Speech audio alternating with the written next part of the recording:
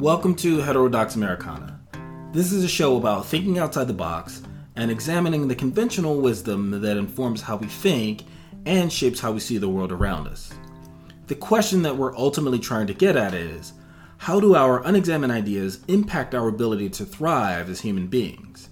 And it's our intention to unpack some of these ideas, take a fresh, heterodox perspective that hopefully leads us somewhere new. My name is Raphael Freeman, and I'm one of your hosts. And I'm Angie Backus, another one of your hosts. Greetings, Angie. Greetings. How's it going? It's going well. Yep. Beautiful, beautiful fall day. It's nice. It's nice out there. I'm doing pretty good myself. Pretty good. Pretty good. So, I've been thinking about the way that we introduced Heterodox Americana. Yeah. And sometimes it feels a little like just too lofty to me. Like thinking outside the box, whatever.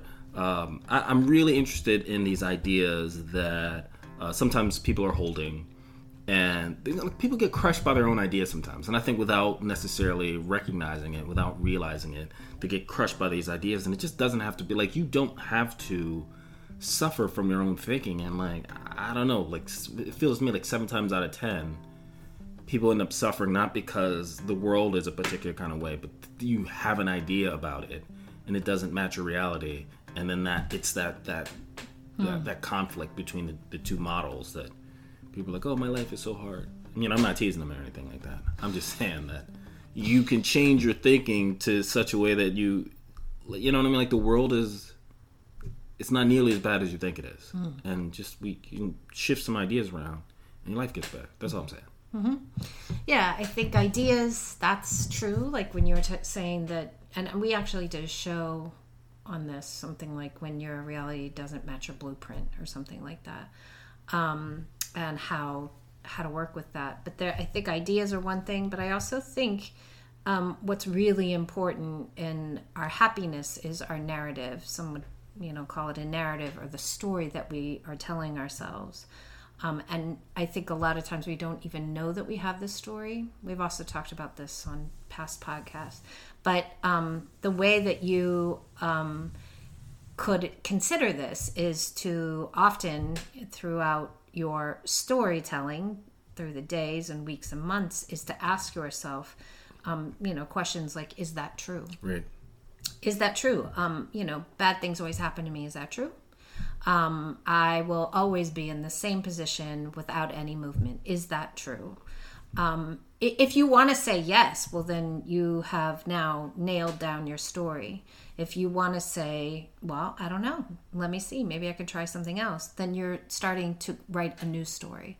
But it's hard to consider this unless you're really thinking about your own story instead of the story that you've built that's been constructed around the standard of what the world tells you, of what society tells you. And you have to really think about this on a very personal level. Yeah, so I agree with you. I think, examining your narrative, the story that you tell yourself is really important. And even as you interrogate it, asking yourself, is this part of the story true? What are the facts that you muster to support whatever conclusion that you've come to? Are there facts to support it, or do you just assume? We can also do the opposite. We can ask, what do the facts support? Mm-hmm. And that might be a little bit, long. It might be a little bit annoying to try to tease out, the facts that support your narrative. But what if your entire life got better because of it? Right. It might be worth it. Yeah, be way worth it. Yeah. What is bringing up this today? What are you thinking about? So that I'm given to polemics, and I normally hold back. I think I won't because I'm tired of why do I need to hold back? One, we're in a pandemic. Who holds back? Is that true? Yes. I'm not going to look at the facts of that. No, one of the if we're examining these ideas that are really, that kind of hold people back or hold people in place or diminish the quality of their lives. One of the ones that I see out there in the world is people's relationship to their children and child rearing and the entire process of being a parent, which can be difficult for sure. But so often what I'm hearing is like, it doesn't need to be nearly as hard as it is for some people. And they could probably tweak it and just have like a much better time being a parent, being in fewer fights, like it not being like pulling teeth. And that's what I want to suggest. Wow, just a little tweak, huh? Just a little tweak. If you've got some, if you've got some magic in the tweaks, I think, you might as well just retire now because you're going to be a billionaire.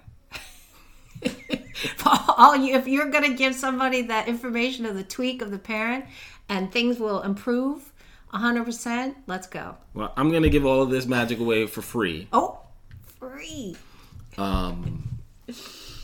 So, I think obviously there's so much to cover in child psychology, and obviously that's your wheelhouse. But I think the way to proceed is to start with the end in mind.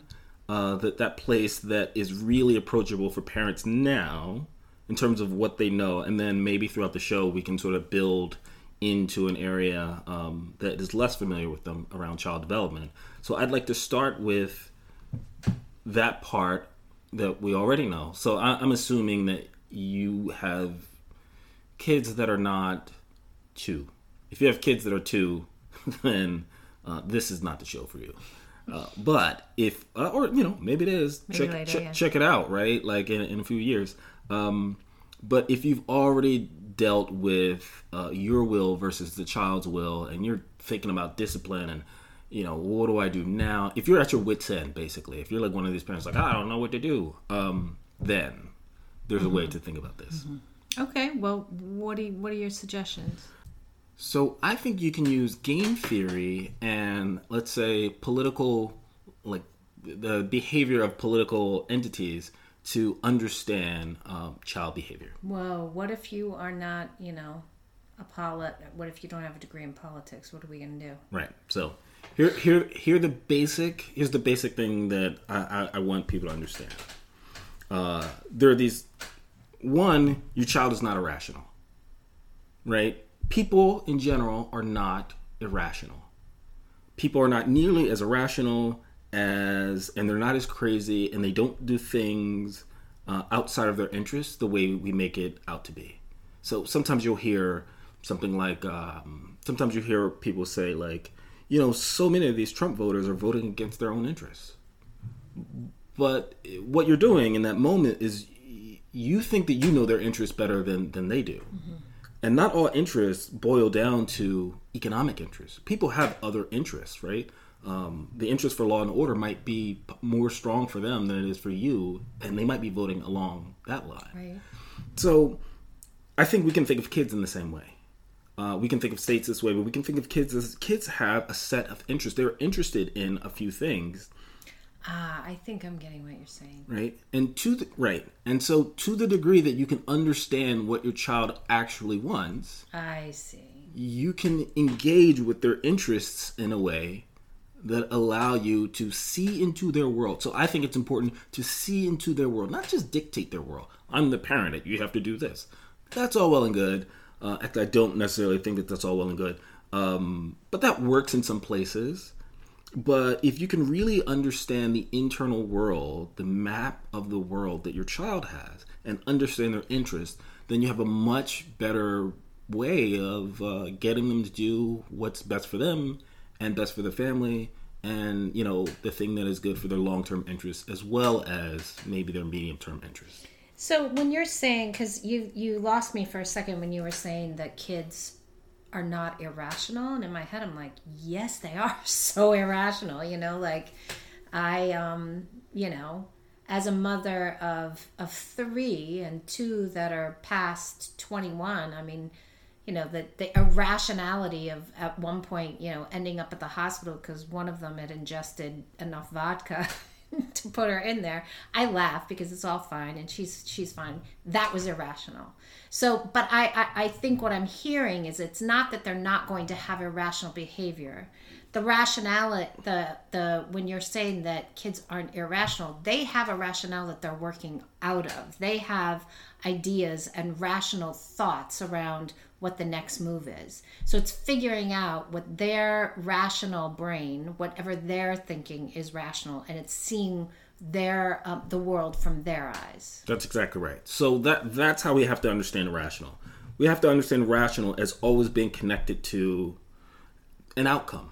Expected to, here's the thing that I want. Now, say for example, if you really want to play with a dog and you're not like a sociopath kid, if you want to play with a dog and then you throw the dog down the stairs and then the dog doesn't want to play with you anymore, and you just like, whoa, I thought it would work. Like that sounds like a sociopath kid. But... Right, I'm sorry, like that would be irrational. Right. But that's not what people, that's like no one does that except a sociopath. Right. So mostly people are rational. That's and so if we understand their interests. And kids have interests that are not, thank goodness that kids have interests that are not that complex. Not like adults. Like there are adults that want to be choked sometimes. Like all types of just people want all types of things. Like kids are not that complicated. You know what I mean? Yes. Here's one of the things that is completely, I think, we can take from the world of politics and use in the world of child understanding. Okay. I just coined that term, child understanding. Coined child understanding? The world of child understanding. Okay. So there's this idea of prestige, right? And so to be careful, I need to separate this word prestige from the way that we use it most of the time. Most of the time people think prestige, they think Mercedes-Benz or whatever, right? Luxury, and that's not what I mean. Prestige in the political sense is the respect of your peers. And it's not just about redefining how prestige works. It's understanding that prestige is really important in terms of how kids navigate status, in terms of how they see themselves. It's true for adults as well. I don't want to separate this from adults. But often adults have so much going on in their lives that they are able to put prestige to the side. They're able to navigate it in ways that kids can't necessarily navigate it. Well, there's a term for this in psychology, and it is between the ages, I believe, of 13 and 19, and it's called the imaginary audience. So it's a well-known term. It's studied. Kids believe their brains are saying that the world is pretending, or the world is completely attending and paying attention to me. Right. So they think that everyone is always watching and kind of observing them under a microscope.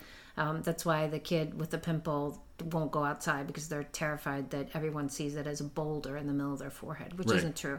I think adults certainly contend with this, but this is really heightened developmentally in the brain in teenagers, this imaginary audience.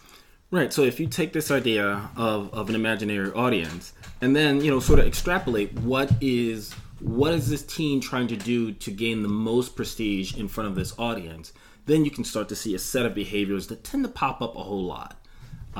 Especially if they don't have like a secondary outlet, like I do gymnastics, or I do, I play the violin in the basement by myself when no one's around. Like if they don't have one of these secondary outlets, if their primary way of relating to their identity is just through the social world, then what they do to gain prestige, the way that they interact with that in their own little social world or in front of this imaginary audience, it's important to understand that this is a key driver for so many kids. Mm-hmm. So how do you get around this? You don't. Yeah. You understand. So it allows you to better predict the behavior. I see what you're saying. So this is why you're introducing it, is to note that this is what's going on. And so this gives you kind of a map to follow in terms of prediction of their behavior. Right. So if you're thinking, so you might be a parent and you might say, because I started off talking about understand their interests, understand their desires, right? What if you don't know their interests? Well, just know that for a set of kids, prestige is going to be really high. Mm-hmm. Again, especially if they're not involved in some secondary thing, soccer or whatever. But prestige is going to play very high in, and you can use that as a lens to say, oh, is my kid prestige seeking at this moment, or my kid is feeling really down? Maybe it's because of, and then, they tell you some story like, well, this person didn't call me back, whatever. It's like, oh, right. There's a knock to their prestige right there, and to the way that they see themselves in a status hierarchy. and then you can sort of have a better window into, what's happening for them and why it feels so tragic, even if it, like, you're like, whatever. Mm-hmm. So now that we have this understanding that, we talked about this imaginary audience and that there's prestige seeking, that becomes a thing for kids. Understanding this, or understanding that this is what's going on for them, like if they, want the sneakers or they didn't get the call back, just because you understand what's happening, how does this make you a better parent? Like, how does this work? So, I mean, it allows you to understand the internal world of your child, and I think that in and of itself is important. It's important for this reason. Understanding your child's internal world allows you to normalize or to understand what normal behavior is. So much of what we do as parents in our anxiety is, making sure our kids have, like, making sure they're okay. Is this okay? Is this okay? And if we don't have a way to evaluate what's okay in terms of their internal experiences, like, for example, let me just keep going. If you have a sense of what is normal for the internal experiences of a child, then you don't have to panic, you don't have to be upset, and you don't have to fix everything. So some of these experiences are saying that you don't have to fix it, you don't have to make them okay. If they've built enough resilience, and maybe we can talk about resilience, that they're going to recover, that this is normal behavior for them, and it's fine. They're just like every other kid. So this, if I'm hearing you, it's developmentally expected. It's going to show up in these, adolescent years. You'll see it in forms of, where they get hit in terms of their ego. I didn't get the thing I wanted. I didn't have the brand new iPhone. I didn't get the sneakers. I didn't get the call from the popular kid. And it's not about then at that point scurrying around and saying, how do we fix this? Well, let's get you the sneakers. Well, let's get you the phone. It's understanding that this is going to happen and this is what they have to work through. Right. And maybe sometimes they will get the sneakers. That's right. But sometimes they won't. But you can see it as this is the form of development rather than these are personal problems with their family, that they don't have everything they want, or that she or he is sad because they're not with the popular kids. This is like the appropriate developmental behavior. Expect it and note that it is going to, it's part of them working through life. They're going to grow. Yeah, I think understanding that is, I mean, you said it perfectly. There's another interesting aspect to prestige too, but because you were saying sometimes they get the phone, sometimes they don't, sometimes they get the sneakers, sometimes they don't. If you have the means, it's helpful, and if you understand how prestige works, maybe this is the reason I'm entering it in, is like sometimes it's not just okay, like sometimes it's valuable. I don't know if it's going to be valuable to give them the prestige thing that they want every single time. Because it's possible to become prestige seeking, like seeking prestige for its own sake. And there's enough data out there. Tim Kasser has a book that talks about this. It's called The High Price of Materialism. But prestige seeking for its own sake is like the fast train to unhappiness, to lifelong unhappiness. It's like the Anthony Bourdains of the world, right? Yeah, I think you really end up in the data says that you really end up in a trap. And Daniel Kahneman too, he did a paper, he did a couple papers that build off the high price of materialism. So it's well documented by behavioral psychologists and behavioral economists that say, prestige seeking for its own sake it's the fast track to unhappiness. But you can play with it. You can give in to the prestige sometimes. You can get them the prestigious thing that they want sometimes. And sometimes when you understand that what they want is not about the object itself, it's about the prestige that they would like to, sort of direct to their own self-esteem. That they're trying to infer self-esteem from the object. It's in those moments that, as a parent, you was like, this is purely prestige-seeking behavior, and maybe we don't need to say yes to this. I think that's an important step. I think that's important too. I think it's worth mentioning, just in what I've noted, particularly listening to people's stories from childhood on, there are those moments where you, as a parent, And it's a tricky, maybe it's not a tricky line, but to consider what kind of values you're pushing on your child that don't necessarily need to be pushed in a way that makes them stand out. It's important, tribally, to be able to feel like you belong to the community. So if you're noting, that thing that you're just not willing to forego because somehow it's very connected to your own personal value, and you're pushing this on their kid, and it makes them have to adapt to something that it's not necessary, and it makes them feel outside of the group, that gets tricky, and I don't think that's really healthy for the kid. Yeah, you're right. So this is eminently tricky, right? This is probably the trickiest thing of all, especially if you live in cities, right? So I would argue that morality is much harder to, if we understand morality as or values, the way you're talking about, but if we understand that as emerging from a tapestry of ways that people do things together, part of the problem that happens in cities is that there are no common ways that people do things together. Parents are pursuing vastly different strategies, vastly different things. You can think about religious parents who live in cities who are Christian, religious parents who live in cities who are Jewish or Muslim or Buddhist, atheist parents, parents who are vegan. There's so many different strategies that people in cities are pursuing that it's hard to think of a tapestry that gives rise to a common morality, right? And so there is a problem in that. What do you do if your value is completely at odds with, say you're a vegan Buddhist who, you and your husband, you meditate 6 times a day or whatever it is. And you want your kid to start off meditating 3 times a day. Which means that she might not be able to go to the sleepover. Now what? Right? Or like you can go to the sleepover, but just make sure you meditate while you're there. Like that would be completely like, what are you doing? Right. But if that's a value for you, how do you navigate that?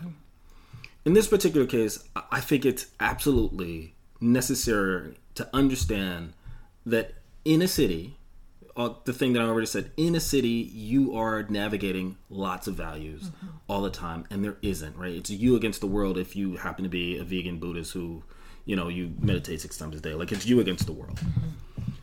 There's also this realization that no matter how hard you try, ask, any kid of immigrant parents who the parents tried so hard to get them to speak that language and now they barely do, no matter how hard you try, you're moving against forces in cities that like they are not in your favor, right? Prestige is working against you.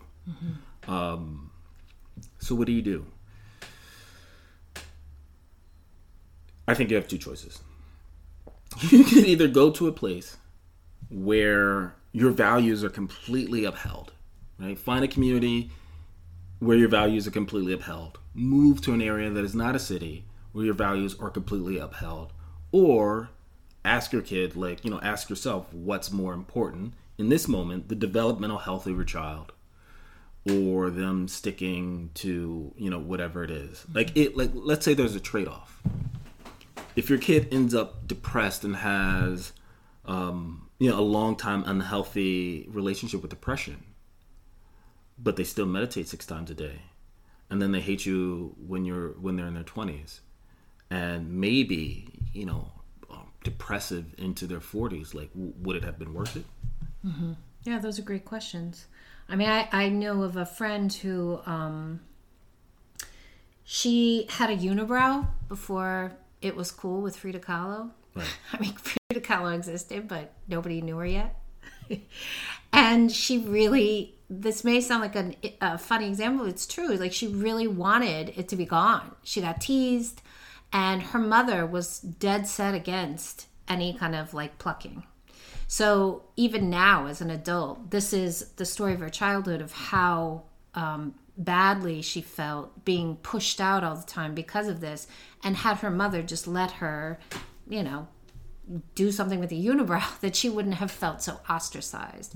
So even values like that, where I could see on the mother's, from the mother's viewpoint, like, don't change your face, you're beautiful. I could hear all of it, or don't alter this. This is the way it's supposed to be. But the kid feeling more and more outside of anything normal at school. And the mother, the value that she's trying to instill is working against her. Wow, that's a great example, right? Love yourself the way that you are. That's the mom's value. Mm-hmm. Mm-hmm. Did they live in a city? Yes. Don't go changing. So the problem is this in a city. Billy Joel. Right. The problem is this, especially if you live in a city, or if you live in a community that's not a unibrow community, right? Because if you live in a community where unibrows are ubiquitous, if you live in the unibrow cult, right, then it's not a problem. The unibrow ranch, right? I mean, there are some groups of people that I know who are unibrow heavy. Yeah. I don't want to name anybody on the air, but there's some groups of people. They're a lot of unibrows. Yeah. Some people rock it. I mean, Frida, look at her. Her portraits everywhere. There you go. Okay. She was also like an amazing artist who, like, part of that already is was outside the box. There's that. But so if you're in a city, part of the problem, like, you might want people to judge you on the inside, right, and not on the outside, right. As much as we want it, everything in our society is proof positive that that's just not true. Lipstick says that's not true. $400 jeans says that's not true. Really, $70,000 in haircut says that that's not true. Mm-hmm. Like, what you look like on the outside matters to society, and to the degree that you stick out, it's a problem, right? Mm-hmm. So it's a problem.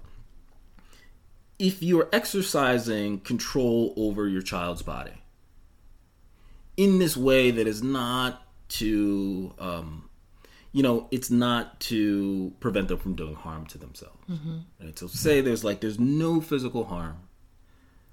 They just want to do this completely aesthetic, that's a low risk thing, right? Mm-hmm. Then what's the harm? Mm-hmm. Is it against your values? Yeah, I get it, right? I don't want my daughter wearing lipstick or any kind of makeup, but do you know how many times I've brought it up to her? 0 times. Mm-hmm. Because it's not... I know that I can't control the outside society. We could move to a place where that is de-emphasized as a value, right? If you care about it that much. But I think trying to exercise control over your child's body in a way that, like, there's no harm being done, there's no real harm being done. Mm-hmm. Whatever moral thing that you think you are defending against, mm-hmm. the city is going to get them anyway. Mm-hmm. The city is going to get them anyway. So let her pluck her eyebrows. Yeah, I agree. And I think that's where the parent, you have to consider what's going on. It could, work in the same way. It's different. It's not the ostracization, but it's the value, kind of what we were talking about before, of if the parent is prestige seeking and if you're actually, kind of pushing that on the kid. Wow. If the parent is prestige seeking, what to do then? I think the parent would have to reevaluate the right, yeah, I think you just start over, right? Yeah. The parent is prestige seeking primarily, then, there's a couple things we already know. 1, that person's not happy. 2, you literally can't raise kids in the formula for happiness if you are stuck on the path of materialism. Mm-hmm. Again, I would recommend Tim Kasser's book. It's a little, I don't know. There's like numbers and charts and graphs and all that kind of stuff. It's not light reading per se. But I don't know if it's possible. Mm-hmm. If there's a parent who has a set of values that tethers them to materialism, mm-hmm. I don't know if they can. I don't even know what that would look like. I don't think it's possible.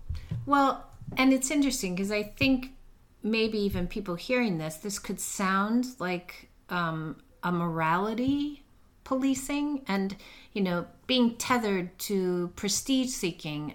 I don't think, neither one of us are talking about this in a moralistic way. Like, that you shouldn't seek after these things that, cost a lot because A, B, and C. It's a moral issue. That's not what you're saying, Right. and that's not what I'm saying. It's this research that is based on if you are tethering yourself, as you said, to the prestige, it is a dead end. You will not ever find peace or true happiness because of the kind of the circuitous, the hamster wheel Right. you get on, that it will never be enough. And then you're teaching your kid it'll never be enough. Right. It's a hole that you can't fill. That's right. So I appreciate that you brought that up. Here's the way that I look at it. So I like really, I love to drive. I love driving. One of my biggest fears is that I'm going to die in a car accident. That's one of my biggest fears when I get into the car with you. Yeah. No, it's that I'm going to die in a Right. car accident. It's one of my biggest fears. I have another fear that is not, I have another fear that I'll just crash a really expensive car because I was driving, like an asshole, right? Yeah, like 0 to 70 in about 3 seconds. Right. Got it. So I love it, right? I love the roar of, like a well-tuned Subaru or a Ferrari or a Porsche. And it's not that much in between for me. There are a couple BMWs that I really like. I like fast cars. I like to drive them fast in cities, right? On city streets. Yeah. So, I remember we took a trip to, this was in undergrad, a few friends, we were doing a business together. We took a trip to Columbus, Ohio. And I remember we were downtown Ohio. So there are two of these stories. Salute. One was, I drive fast anyway. And we hit West Virginia. We were driving through Pennsylvania. And You hit it because you were driving fast? No, yeah. I hit it because we were driving fast. West Virginia dips down into Pennsylvania dips, I don't know. It was like we had to drive through West Virginia to get to Ohio. It was like a weird, like whatever. But I remember so vividly looking at the speed limit in West Virginia, and it's at 75. I'm used to 65. I said 75. There's no limit. That means I can go 85. I can go. I was already doing 85, right? 75. I can go as fast as I want. So we're doing like 115 down route, whatever it was that we're doing. It's in this relatively old Honda Accord that just was not built. It wasn't the fast car that you dream about? It was fast enough, but it wasn't built to handle and to maneuver. Right. On a windy highway, Yeah. and you feel the wind. Right. You feel the wind when you're doing 115. It wasn't built to maneuver in those conditions. Right? And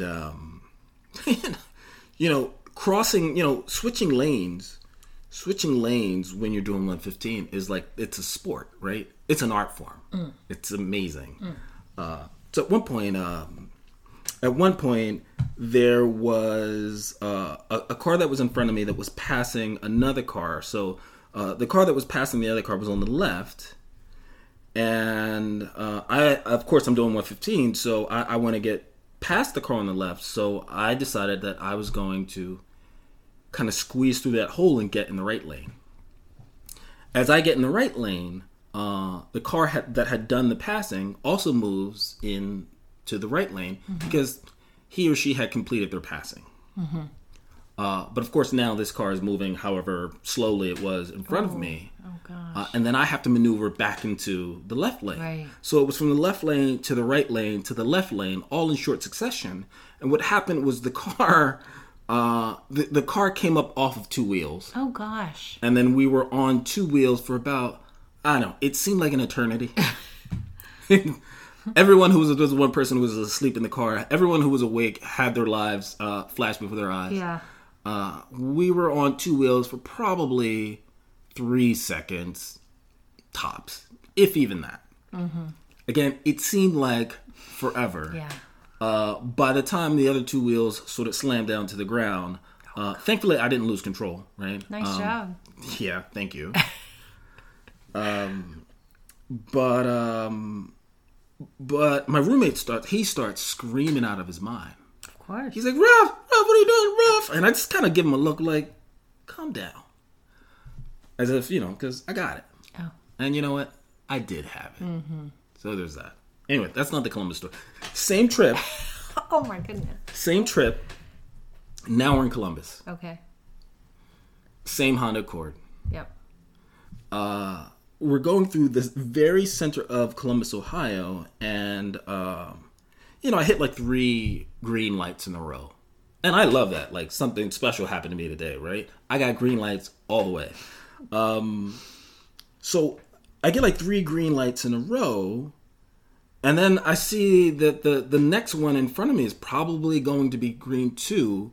But as I look up ahead, I see that like there's like a timing to them, right? Mm-hmm. And so it seems like I might actually miss this one that is coming up. And so I just speed up so that I can catch the green light. Everyone does that, right? No one wants to be at a yellow light. Mm-hmm. It's just rational behavior. Yeah, everyone does. Everyone does this. Yeah. Mm-hmm. So in order to catch the green light, it turns out that you have to drive faster than the speed limit in the city.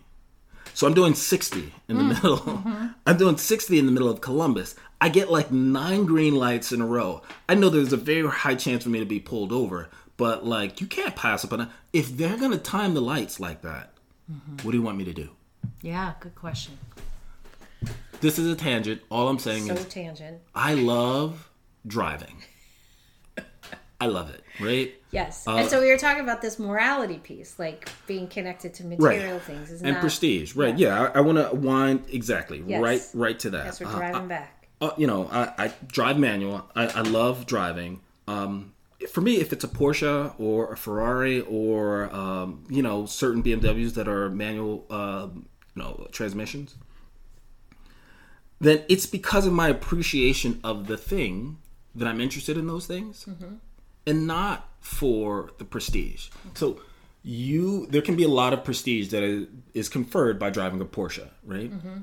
But if you look at my relationship to Porsche, it's not about the prestige. It's about my own intrinsic satisfaction with the thing. Mm-hmm. And the reason that I mention that is because if you're the person, you just love beautiful clothes, you love the way they fit, you love the way they drape on you, you just love beautiful clothes, and it's not about, you don't seek them primarily for prestige, then that's not prestige seeking. Mm-hmm. If you love something because you have an intrinsic appreciation for that thing, then that's not a problem. That's not a problem for anyone. Mm-hmm. It's when you seek the thing for the prestige that you think it will confer upon you, and not for its own sake, not for your own intrinsic appreciation of it. But when you buy because you think it will confer prestige upon you, then that is the prestige-seeking behavior, and that is the part that, like, that sends you on the road to unhappiness. Right. Yeah, and I think in psychology or in therapy, we would call that, identifying with the ego. It's about an ego boost. It's saying, my value is attached to how people will see me as valuable by the car I drive, by the house I have, by the job I have. That's where my value comes from. Right.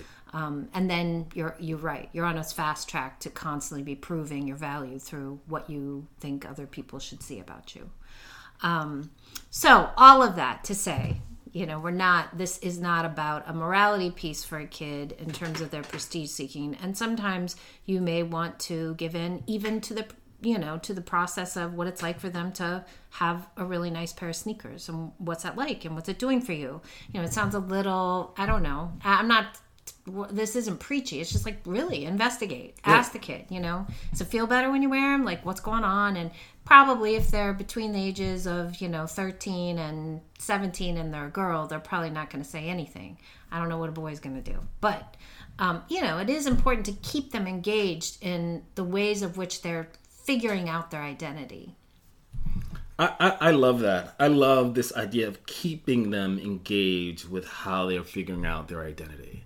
So even having awareness around this as a parent, I think your awareness in and of itself. So one of the things you could do, the iPhone 11 Pro Max or whatever it's called, it's like a $1,500 phone. Mm-hmm. Like, there's no way I'm buying a $1,500 phone, but say that I did. Mm-hmm. Okay? Mm-hmm. One of the things that I want both adults and children to understand is that So there's going to be some prestige conferred around it, right? That's already going to happen. It's a $1,500 phone. People are going to be like, oh, snap, you got the new iPhone? So that's going to happen, which is fine, right? Have them be aware of their feelings, right? Like, what does this feel like? But also be aware of the last iPhone that you got. And adults can do this too. You remember the last iPhone you got? Do you remember how great it felt? Do you remember how you feel about it now? Oh, right, it's changed, right? The phone is the same phone. The prestige wore off because... The thrill is gone. Right, you know what I mean? Like, we habituate to that kind of stuff. So just know that at some point, this phone is going to feel amazing, and then that will wane, and then it won't feel amazing. And if you understand that that's true about every single thing that you buy, that feeling will always wear off, then you can have a different... Like, there are people who don't understand that. Because you can hop from purchase to purchase to purchase and purchase and keep buying new feelings and never have it dawn on you that this feeling always goes away. And then you got to go buy it. You know, like they're... Yeah. So if you're at least aware, you know, ahead of time that, okay, we'll do this. We'll get this prestige-seeking item, right? You'll enjoy it. You'll enjoy it probably for this long, and then it's going to wane, right? That feeling is going to dissipate. I just want you to know that when it dissipates, that's part of the process. And it's not because this thing is inherently valued, it's just that you like the prestige of it. Right. And even raising awareness around that, I think, is sufficient to have adult or child think about the item differently. And I think it's important to note here the experience with children or teenagers. This is not a pie in the sky mentality. Having, you know, the experience with kids, it's not as if you're going to get a ton of feedback. This isn't us like saying, you know, talk to the kid, you know, have them investigate it, note what they, you know, what their feelings are. What probably is going to happen, unless it doesn't, and you have this other type of kid, which is great, is you're going to be saying this, you're going to get 1,000 eye rolls. You're probably going to maybe get nothing in return. You may get, you don't get it. You sound, that sounds like anything, which is the term that I get often. I mean, that sounds like anything. So you're going to get a lot of this probably not so great feedback. That's okay. We talked about this on another show at one point, is this rehearsing over and over and over again, even in spite of, even with the eye rolls and the negativity you get, so important. Just keep going. Keep going. Don't attach to the outcome necessarily of all the warm feelings you think you might get by having this great conversation with this kid. It's probably not going to happen, but they need to just keep hearing this. And at some point in their life, maybe when their prefrontal cortex is a little bit more developed, this will mean something to them. So it's the teaching that's important, not necessarily the response. The kid is probably still going to want the iPhone X or the sneakers or whatever. They're still going to want it. And you're going to have to make the decision case by case what you're going to do. But just keep that dialogue, or probably in this case it'll be a monologue that you will be saying with this kid over and over and over again. Yeah, I think that's exactly right. I mean, all of us have this experience of something deeply internal that our parents have said to us, and we reflect back and you say, oh, you know, my mom was right, my dad was right. Or, you know, sometimes it's like, oh, God, my mom was completely off there. My dad had no idea what he was talking about. But either way, that frame of reference is this internal story that you had been getting from your parents when you were young, and it made an impression. So I think what you're saying is, I agree. It's our job to help inform that internal dialogue for the kids until they get to a point where they can start to question and interrogate their own ideas. That's right. And, you know, I think early enough, they are adopting the values of the parent. You're really instilling in them the values. And eventually, you're right, that they'll kind of, you know, start to move away and then start to understand whether or not they want to keep the values or not. And that's a decision we all make at some point. But it's really, you're the major influence, even if it feels like you're not. Right. So, you know, I really didn't think that this was going to be a show about prestige, but that's sort of what it turned into, which is totally fine. And even you know, what we talked about in terms of a very, you know, careful approach to prestige seeking is still okay, right? It's fine to have nice things. That's not what I'm saying. But if anything, then maybe we've helped put the idea of prestige on people's radar, and they can engage with it in a different way and use that as a lens to see into the internal lives of their children. And themselves. Yeah, I think it's important. And again, in terms of research, where real happiness comes from, which is what we like to talk a lot about on this show. Right.